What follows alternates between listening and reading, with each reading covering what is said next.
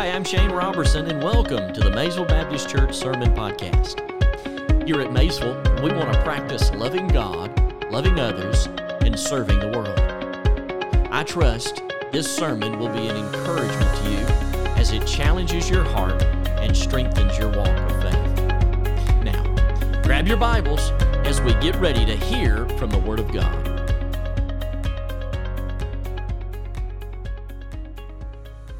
Praise God, He is the victory, amen? I hope you have your Bibles today. Would you join me in Matthew chapter number 28? Matthew chapter 28. I want to preach one of my favorite outlines on the resurrection of Jesus Christ. I've entitled the sermon today, Remembering the Resurrection. While you're finding your place, I heard a story this week I wanted to share with you about a Sunday school teacher who wanted to teach her Sunday school class a very important lesson. She took 3 mason jars and she put earthworms in all 3 jars. And then she took alcohol and she poured alcohol in the first jar. And then she put cigarette smoke in the second jar. And then she put sugar in the third jar. All of the earthworms in every jar died. She sat it before the class and she said, "Class, what can we learn from this lesson of the jars and worms?" Little Johnny raised his hand vigorously and said, "Ooh, I know. She said, "What is it, Johnny?" Johnny said, "If you drink a lot, smoke a lot, and eat a lot of candy, you won't get worms."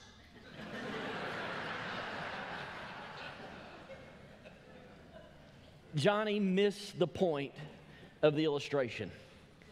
I don't want any of us today to miss the point. It all comes down to this: Jesus Christ is alive. And because He lives, not only can we face tomorrow, we can face eternity knowing that when we die, we can spend an eternity with Jesus Christ. Because Jesus is not dead, He's alive. Look at the account with me in Matthew chapter number 28. As we read in verse number 1, we'll read through to verse 15. In the end of the Sabbath, as it began to dawn towards the first day of the week, came Mary Magdalene and the other Mary to see the sepulchre. And behold, there was a great earthquake, and the angel of the Lord descended from heaven and came and rolled back the stone from the door and sat upon it. His countenance was like lightning, and his raiment white as snow. And for fear of him, the keepers did shake and became as dead men. And the angel answered and said unto the women, "Fear not ye, for I know that you seek Jesus, which was crucified. He is not here. He is risen, as he said. Come, see the place where the Lord lay. And go quickly and tell his disciples that he's risen from the dead. And behold, they goeth forth before you, or he goeth before you into Galilee. There shall you see him. Lo, I have told you." And they departed quickly from the sepulchre with fear and great joy, and did run to bring his disciples word. And as they went to tell his disciples, behold, Jesus met them, saying, "All hail." And they came and held him by the feet and worshipped him. Then said Jesus unto them, "Be not afraid. Go tell my brethren that they go into Galilee, and there shall they see me." Now when they were going, behold, some of the watch came into the city, and they showed unto the chief priest all the things that were done. And when they were assembled with the elders, and they had taken counsel, they gave large money to the soldiers, saying, "Say this, his disciples came by night and stole him away while we slept. And if this comes to the governor's ears, we will persuade him, and we will secure you." So they took the money and did as they were taught. And this saying is commonly reported among the Jews until this very day. May the Lord add a blessing to the reading of the Word of God. The one event in history that split time is so vastly important to the Christian faith. Without the resurrection of Jesus Christ, there is no redemption. The resurrection is the singular doctrine that elevates Christianity above all other world religions. Dr. D. James Kennedy once said, and I quote, "The evidence of the resurrection of Jesus Christ has been examined more carefully than the evidence for any other fact in history." The resurrection means not only that Jesus is alive, but it also means that Jesus saves. In the early church, believers greeted one another on Easter by saying, "Christ is risen," to which the others would respond, "He is risen indeed." Let's go back at this time to a first century church, and let's try this today. If I say, "Christ is risen," you reply with, "And He indeed is." Just as the heart pumps life-giving blood into every part of the body, so the truth of the resurrection gives life to every other area of the gospel. Why? Because it's Jesus who saves. Without the reality of the resurrection, Christianity would be just another fish in the sea of religion. However, the reality of the resurrection is clearly seen as separating Christianity from all other human philosophies and other religious speculations. Why? Because the tomb is empty. This Easter morning, I want us to remember the resurrection. And there are three things in particular I want us to remember about the resurrection. Number one, the first thing I want us to remember is I want us to remember and never forget that there are testimonies to contemplate concerning the resurrection of Jesus Christ. They were eyewitness accounts that we find in the Scripture, three of which are recorded in this passage of Scripture. I call your attention to these three this morning. Number one, the first one I want you to notice is I want you to notice the angel. The angel gave testimony for us to contemplate this morning. In verse number 2 of this passage of Scripture, the Bible says, "Behold, there was a great earthquake, and the angel of the Lord descended from heaven and came and rolled back the stone from the door and sat upon it. His countenance was like lightning, and his raiment was as white as snow. And for fear of him, the keepers did shake and became as dead men. And the angel answered and said unto the women, Fear not ye. For I know that you have come to seek Jesus, which was crucified. He is not here. He is risen, as he said. Come, see the place where the Lord lay." Oh, it is not for nothing that we have in this text a recorded testimony from an angel of the Lord that gives us insight into where Jesus Christ is and where he is not. As a matter of fact, when we look at this angel's testimony, there are three things that we must notice in the form of our attention. Number one is the notification. Did you see what the angel said? The angel said, "He is not here." In the Greek, it carries the meaning of his body not being in this place.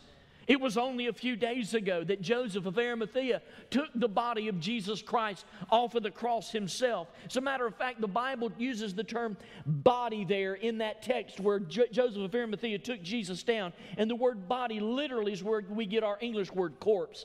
He took the dead body, the corpse of Jesus, and laid him in this tomb, of which we'll notice here in just a few moments that the guards sealed up. He was dead. He was behind that stone. He was in that tomb. But upon Resurrection Sunday, there was a notification that came from the angel. And that notification was simply this: He is not here. He's not here. His body's not here. You can come and look. As a matter of fact, he goes from a notification to a declaration. Look at what he says in the verse. He says in verse 2 through 6, He is risen. Not only is the notification is that he's not here, but he gives them a declaration that he's risen. The Greek term here means to recall one that was dead to life. This time and season was no stranger to resurrection in the form of Lazarus there in the Gospel of Luke, as we find that Jesus called forth Lazarus as he was in the grave 4 days. But this resurrection was different. This resurrection was not of one being called forth, but Jesus, the living Son of God, the Messiah, the true one, the only begotten Son, the one by which is the way, the truth, and the life, and no man will get to heaven unless they come through Jesus Christ. He personally, individually, by himself, got up out of the grave. He is alive. He is risen today. Today you can go all around the world and you can visit every one of those religious leaders that testified to the fact that they possess the keys to eternal life. The only problem with that is just simply this. Every one of them are still dead. Buddha, dead. We find Krishna, dead. Mussolini, dead. We see Muhammad, dead. All dead. Dead, dead, dead. But Jesus is not dead any longer. He's alive. The declaration, He is risen. And then you see, number 3, an invitation. The invitation is quite simple. The Scripture says, come and see. The Bible testifies to the fact that we should come and taste and see that the Lord is good. Here we find the testimony of the angel to those that were around to come and see. Come, see where the Lord lay. As a matter of fact, when he uses the term come, it's a verb here. He's saying, I want you to come over here. He's giving us the insight in this present tense imperative verb. He's specifically saying, you come and you look in here and you see for yourself. And then he uses the term see in the form of a term that gives perception to oneself. He's just simply saying, Tom, don't take my word for it. You come in this place and you see for yourself. Even though I'm an angel, even though I've descended out of heaven, even though I've sat on this stone, rolled this stone away, don't take my word for it, the angel says. Come in and see for yourself. He is not here. He's risen. We find that Jesus was not in the place where he was supposed to be. He was supposed to be dead in that tomb. But he was not. I heard a story of a man and his wife who was constantly irritating him. He was a rather pleasant guy, but his wife was not so unpleasant. I know there's no one here, and especially no man here, that would testify to the fact that being their wife. But this man, nonetheless, had a horrible wife. She was griping and complaining, and always in a desperate feat to try to help her. He suggested that they go to the Holy Land, hoping that this experience would change his wife's complaining state. She agreed. They got on a plane and they flew to Israel. They landed and toured all the sites, even the tomb of Jesus, and noticed that it was in fact empty. So excited they were over what they had seen and what they had witnessed. It was time for them to go home. But tragedy struck as they were on their way, packing up to go home. The wife suddenly died. The man, awestruck, went to the undertaker, and the undertaker said, well, listen, here's what we can do for you, sir. We can send your wife's body back to the United States. It will cost you $5,000. Or she can be buried here in the Holy Land for $150. The man thought about it for a moment. He said, I'll take my wife back to the United States. The undertaker looked and said, I want you to understand the decision that you're making. I said that for $5,000 we can put your wife on a plane and fly her back to the United States to be buried. Or I said she could be buried in the Holy Land, the place where Jesus was buried, here in the Holy Land, in Israel. She can be buried here. He said, I understand completely. He said, I want to put her on a plane and bring her back. He said, why? He said, just financially speaking, you're so much better off if you bury her here. He said, sir, he said, a long time ago, a man died here. A man was buried here. And on the third day, a man rose from the grave here. I can't take that chance.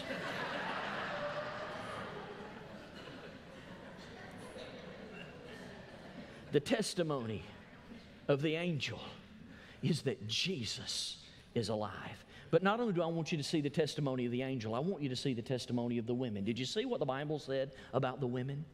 The Bible tells us here in the text in verse number 1 that here on this very first day of the week that Mary Magdalene and the other Mary went to the sepulcher. They went to the tomb. Now, Mary Magdalene had a supreme devotion for Jesus ever since he had cast those 7 demons out of her.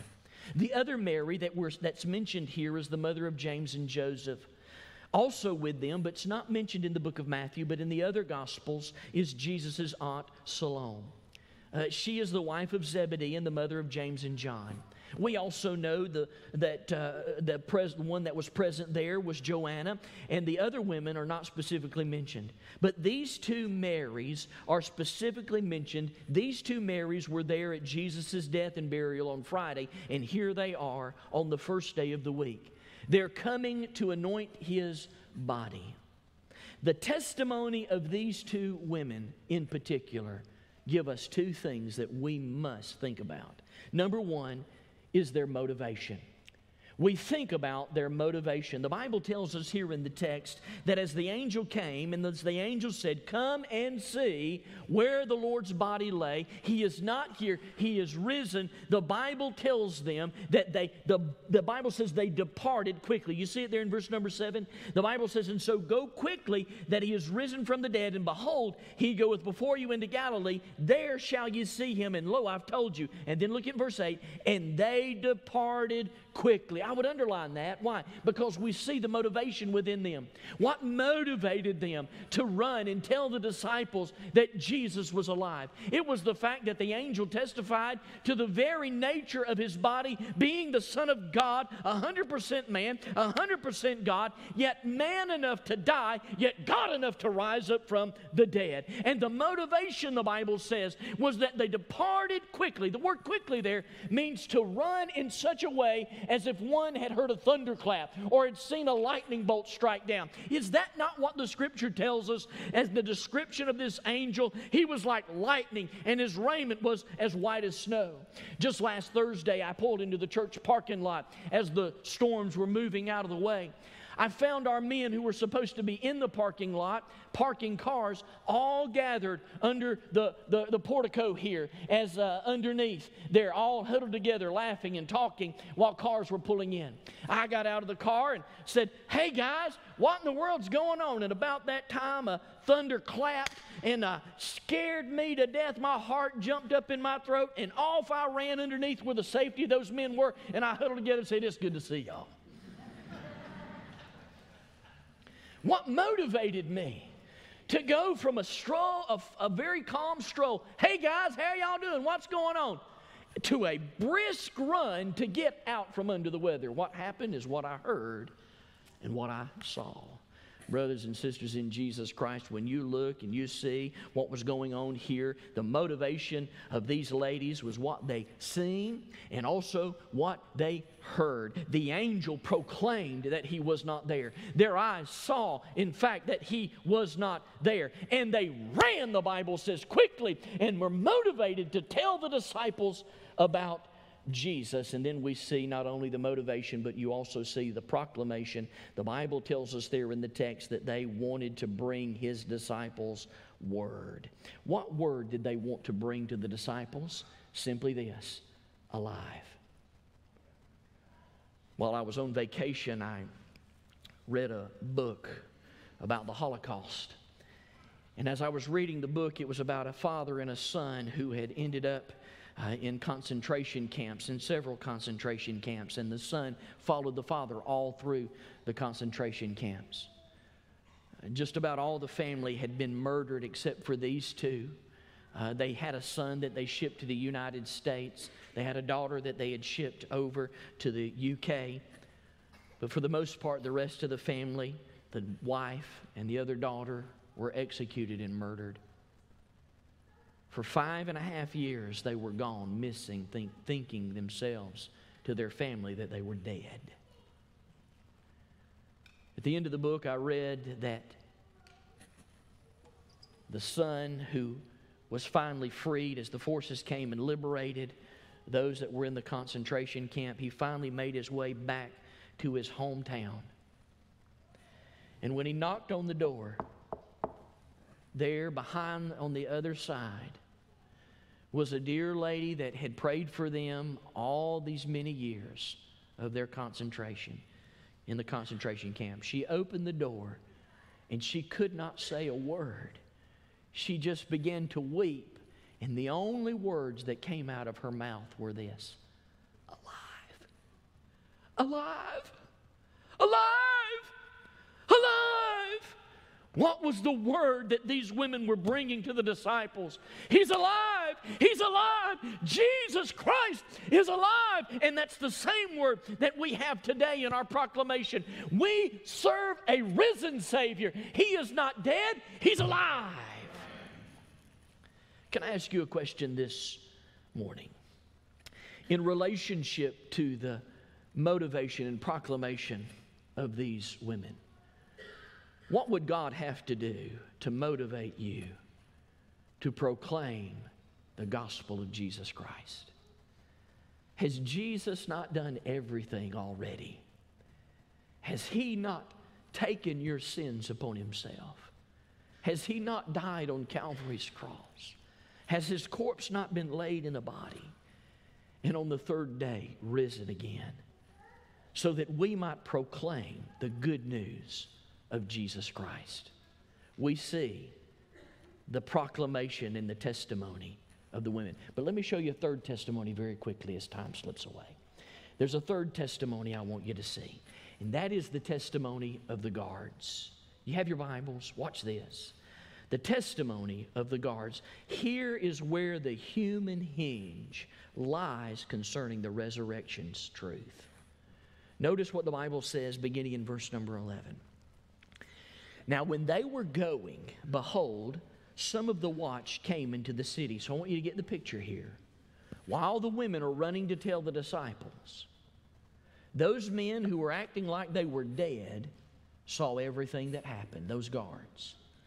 The Bible says that the guards got up and they came into the city, and they showed unto the chief priests all the things that were done. Now, I would underline that word all because it's a very important word. All means all. That's all means every time. From the beginning to the end, these guards regurgitated, if you would, everything that happened that day. They told the truth how the angel came and sat upon the stone. They told the truth how the stone was rolled away. They told the truth how the body of Jesus was not in the tomb. They told the truth how that even there beside the body of Jesus was a folded napkin that was wrapped around His head. The chief priest knew all too well the significance of this folded rag.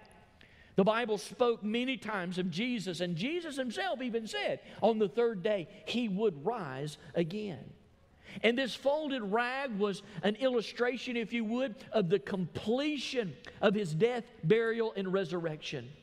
As a matter of fact, history tells us that the only time you would find a folded rag was around the dinner table. And what would happen was after dinner, when the individual was done eating, they would take their rag, they would wipe their mouths, and they would fold up, if you would, their napkin, and they would lay the napkin there on the table, signifying that they were finished. They were communicating to the chief priest that that folded rag that Jesus had around His head that now lay at the head of the place where Jesus lay, Jesus is done. He's finished. And we find here in the text, the Bible tells us in verse number 12, and when they were assembled with the elders and had taken counsel, they gave large money to the soldiers. We find here in this particular passage that everyone gathered around.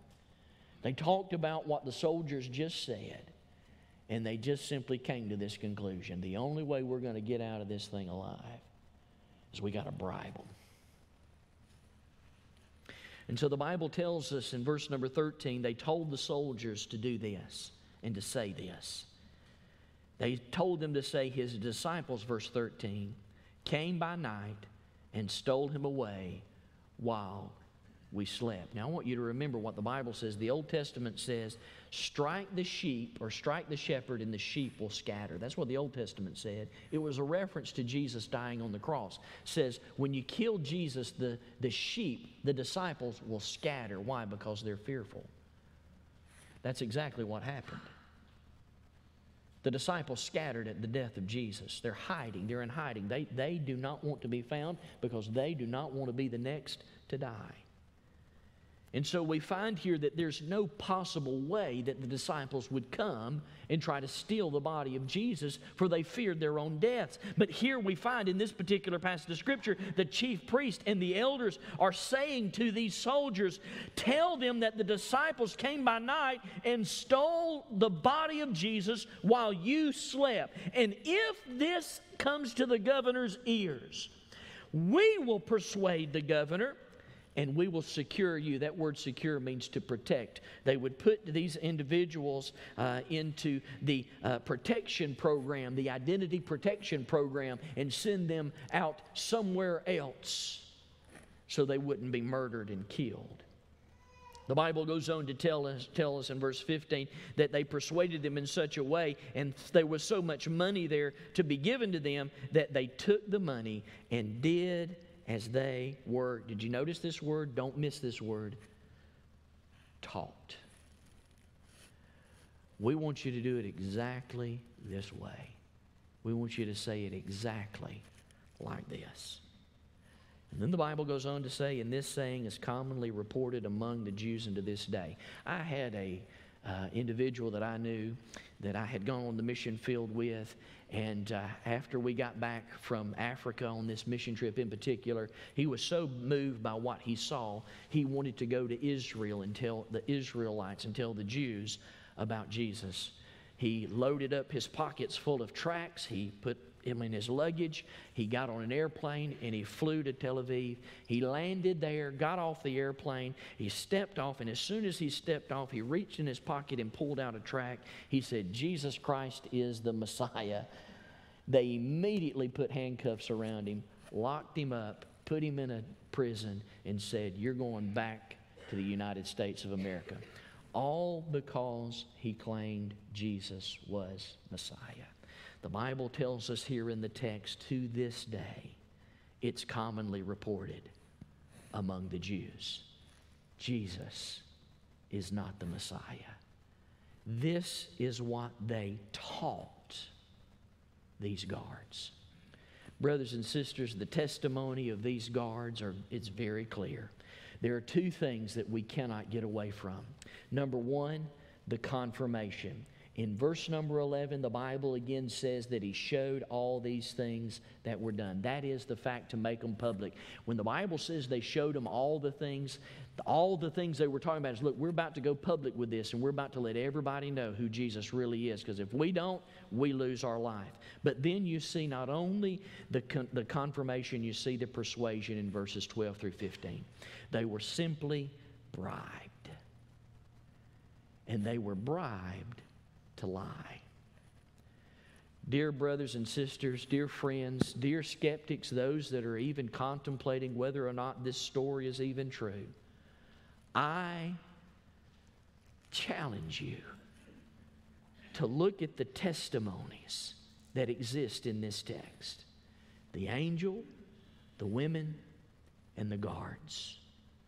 The conclusion is Jesus is alive. Not only do you see the testimonies that need to be contemplated, I want you to remember a second thing this Easter. I want you to remember that there's a message to communicate. There is a message to communicate. The resurrection narrative carries three messages that must be communicated today. Message number one, there is a certain death. There is a certain death. It's very important that we clearly understand that Jesus Christ really died. Notice what the Bible says in verse number 62 of chapter 27. Just cast your eye up there for a moment. The Bible says, now the next day that followed, the day of the preparation, the chief priests and Pharisees came together to Pilate, saying, Sir, we remember that the deceiver, that's Jesus, said while he was yet still alive, after 3 days, I will rise again. Command, therefore, that the sepulchre be made sure until the third day, lest his disciples come by night and steal him away. And say unto the people, he's risen from the dead, so the last error shall be worse than the first. Pilate said unto them, you have a watch. Go your way. Make it as sure as you can. So they went and they made the sepulchre sure. sealing the stone and setting a watch. Did you notice in this passage of Scripture 3 times the word sure, S-U-R-E, is mentioned? The word sure here is such a powerful word. It's used in the book of Acts when Paul and Silas are chained and made sure that they would not leave the prison. Brothers and sisters, if Jesus Christ did not have a problem getting Paul and Silas out of the prison, He sure as the world did not have a problem getting Himself out of the grave. We find in the text here that there was a sure death. Jesus really died. He didn't swoon, that is, He didn't pass out. His body was not the result of the theft of the disciples, and Jesus had no twin. Jesus died. But there's a second message we got to communicate. The second message is this: the tomb is empty. The tomb is empty. Again, the Bible says in verse 5 and 6 that we are invited to come and see for ourselves.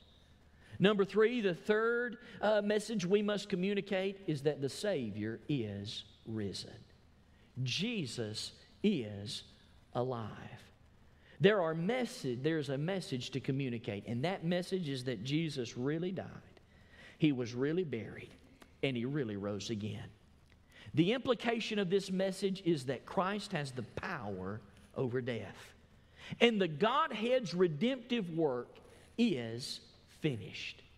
Jesus Christ is risen, and the message that we communicate is the message that Jesus is the first and the last. Jesus is the beginning and the end. He's the keeper of creation. It's a message that He is the architect of the universe and the manager of all time. It is a message that He always was, He always is, and He always will be. He's unmoved, He's unchanged, He's undefeated, and He's never undone. It's a message that He was buried, yet brings healing. It's a message that He was pierced, yet eases pain. He was persecuted, but brought freedom. He was dead, but He brings life. He is risen, and He brings power. It's a message that He reigns and brings peace. The world couldn't understand Him. Armies couldn't defeat Him. Schools can't explain Him, and teachers can't ignore Him. Herod couldn't kill Him. The Pharisees couldn't confuse Him. Nero couldn't crush Him. Hitler couldn't silence Him. The New Age can't replace Him. COVID can't crush Him, and death couldn't hold Him. He is love, He's life, He's longevity, He's Lord. He's goodness, He's kindness, He's gentleness, He's God. He's holy, He's righteous, He's mighty, He's powerful. He is all right, His words are eternal, His rules are unchanging, and His mind is on us. He's my Redeemer, He's my Savior, He's my God, He's my priest, He's my joy, He's my comfort, He's my Lord, and He rules my life, and He wants to save anybody that'll come to Him. Brothers and sisters, there's a message we must communicate. Jesus is alive. But then there's a third thing I want you to notice very quickly as my time is up. Not only do I want you to see that there are testimonies to contemplate and there's a message to communicate, but I want you to see that there is a Christ to celebrate. There is a Christ to celebrate. Do you see what the Bible says in verse number 10? The Bible says, "Do not be afraid." If there's ever been a season of fear in the United States of America, it is this season that we're in right now. We are so fearful and have been fearful of COVID. Now that we find ourselves in a position where we have the shots coming out and the vaccinations being distributed to as many that take them, we find that this ease has begun to come back on the United States. And thank God on this Easter Sunday morning we're able to congregate together and be together. Not as afraid as we used to be. That brings great comfort and hope into our lives. Because of the resurrection, we can be free from sin and death and the chains that hold us down. Jesus saves and identifies with mankind. Everyone who comes to Christ leaves celebrating. Can I ask you a question today? Have you come to Jesus Christ? Does it cause you to celebrate?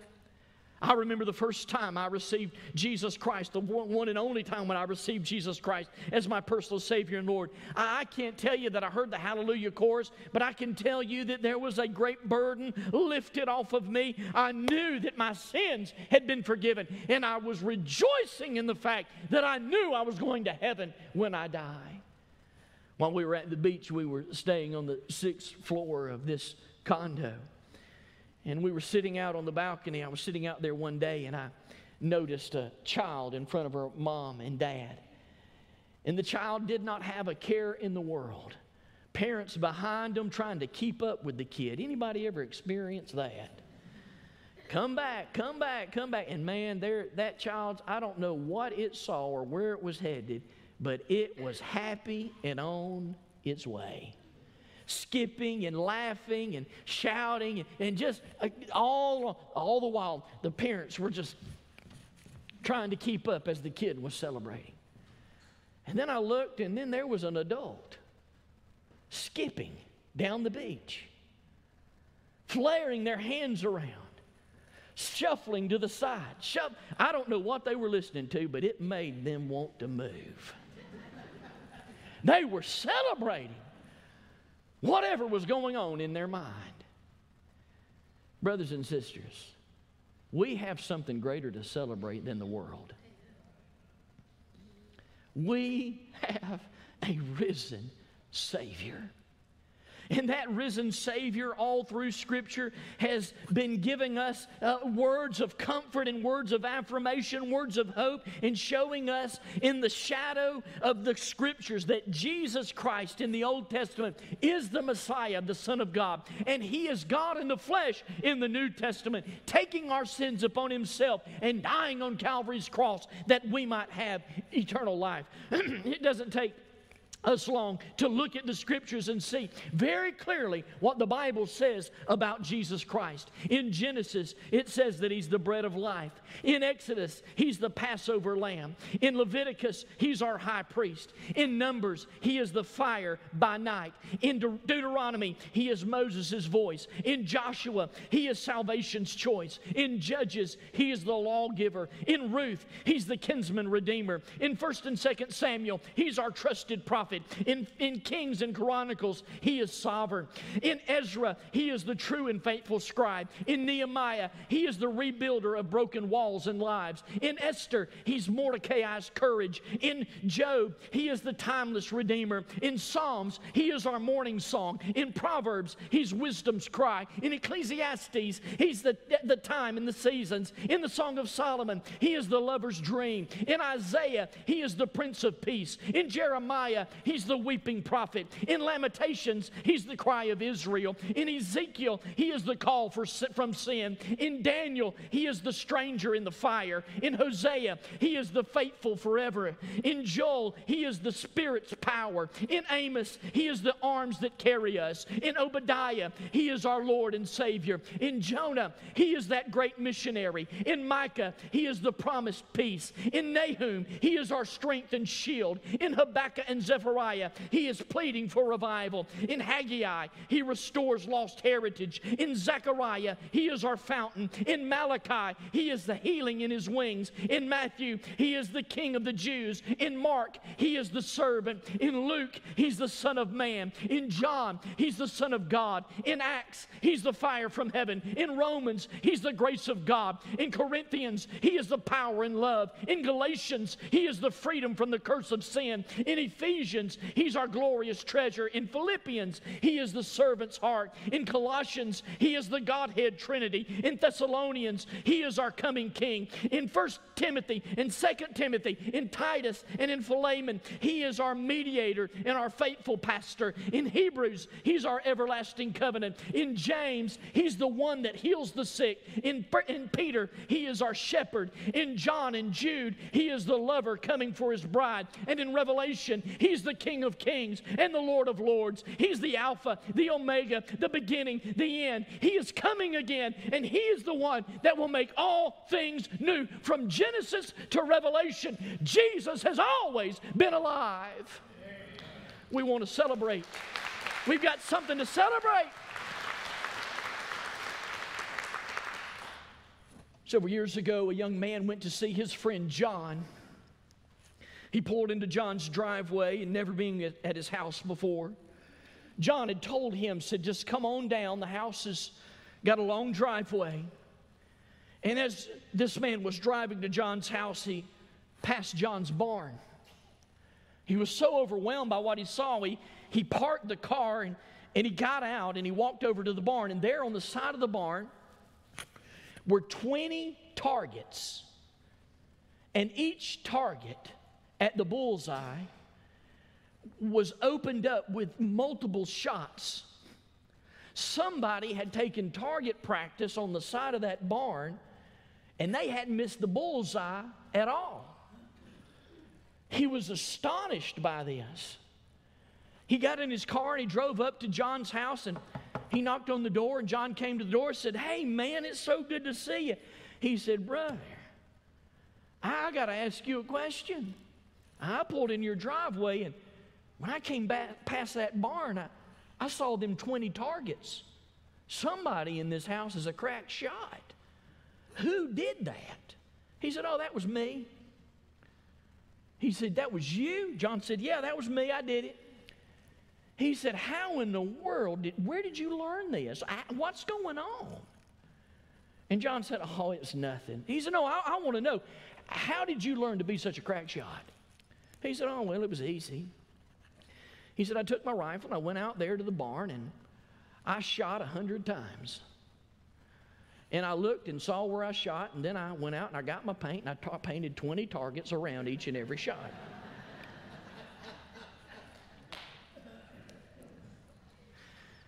A lot of us are like that when it comes to Christianity, especially Easter. We really think, we've got this in our minds, we really think that in order for God to accept me, I've got to clean myself up. And when I clean myself up, then God will accept me. That's not what the Bible says. The Bible is very clear in Scripture that Jesus wants you to come to Him just like you are. Problems, challenges, hurts, heartaches, warts and all. He wants you to come to Him. The Bible does not say get cleaned up first and then come to Jesus. The Bible says come to Jesus and let Him clean you up. So I want to ask you a question, dear friend. As we remember the resurrection this morning, thinking about the testimonies that were given, thinking about the message that was communicated, and knowing that for those of us that truly believe we have something to celebrate, I want to ask you this today as I close up my Bible. If you were to die today, do you know where you'd spend an eternity?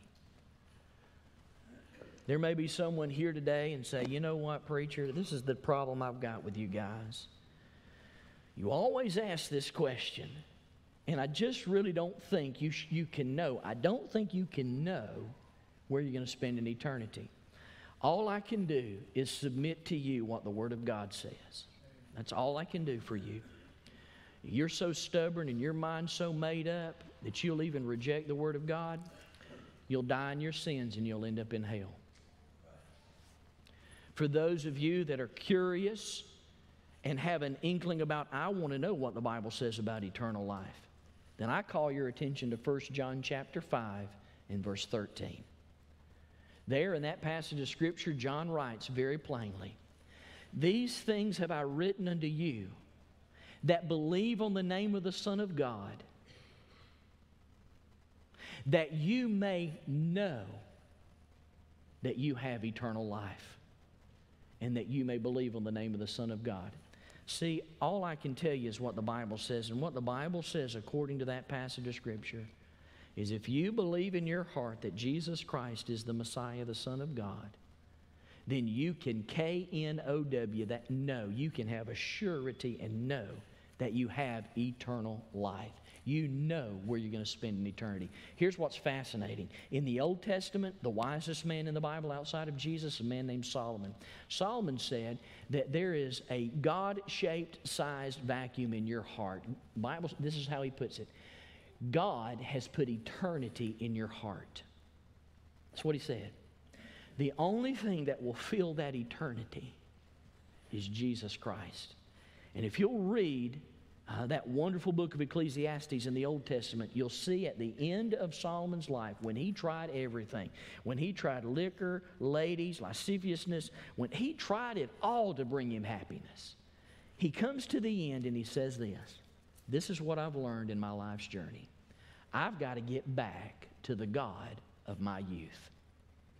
Solomon, the wisest man on the planet, simply said this: in order for me to have peace in my life, I've got to get back to my vacation Bible school teachings. And that vacation Bible school teaching simply taught me this: that God had a son. His name was Jesus. Jesus went to Calvary. He went to the cross and took my sins and put him on himself. He died, he was buried, and on the third day he rose again that I might have eternal life. The wisest man in the Bible said, I have to look forward through the portals of time and to see the Messiah is coming one day, and I put my trust in him. Now, let me ask you this. Why have you not put your trust in Jesus yet? The evidence is clear. The Bible gives us evidence that Jesus Christ really is alive. History gives us evidence that Jesus is alive. Your heart is giving evidence that Jesus is alive. Don't push it aside. Receive Jesus as your Savior. Let's bow for prayer. With our heads bowed and our eyes closed, if you're here today and you'd like to receive Jesus Christ as your personal Savior, from your heart to God's heart, would you say something like this to Him? Would you say, Lord Jesus, I know I'm a sinner. I believe that you are the Messiah. And this morning I ask you to forgive me of my sins.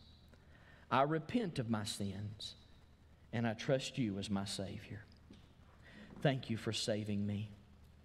In Jesus' name. Thanks for listening. As a pastor, my primary concern is your eternity. The Bible says in 1 John chapter 5, verse 13, that you can know where you will spend eternity. I would love to connect with you and talk more about your walk of faith. You can email and find more information about the ministry of Maysville Baptist Church on our website.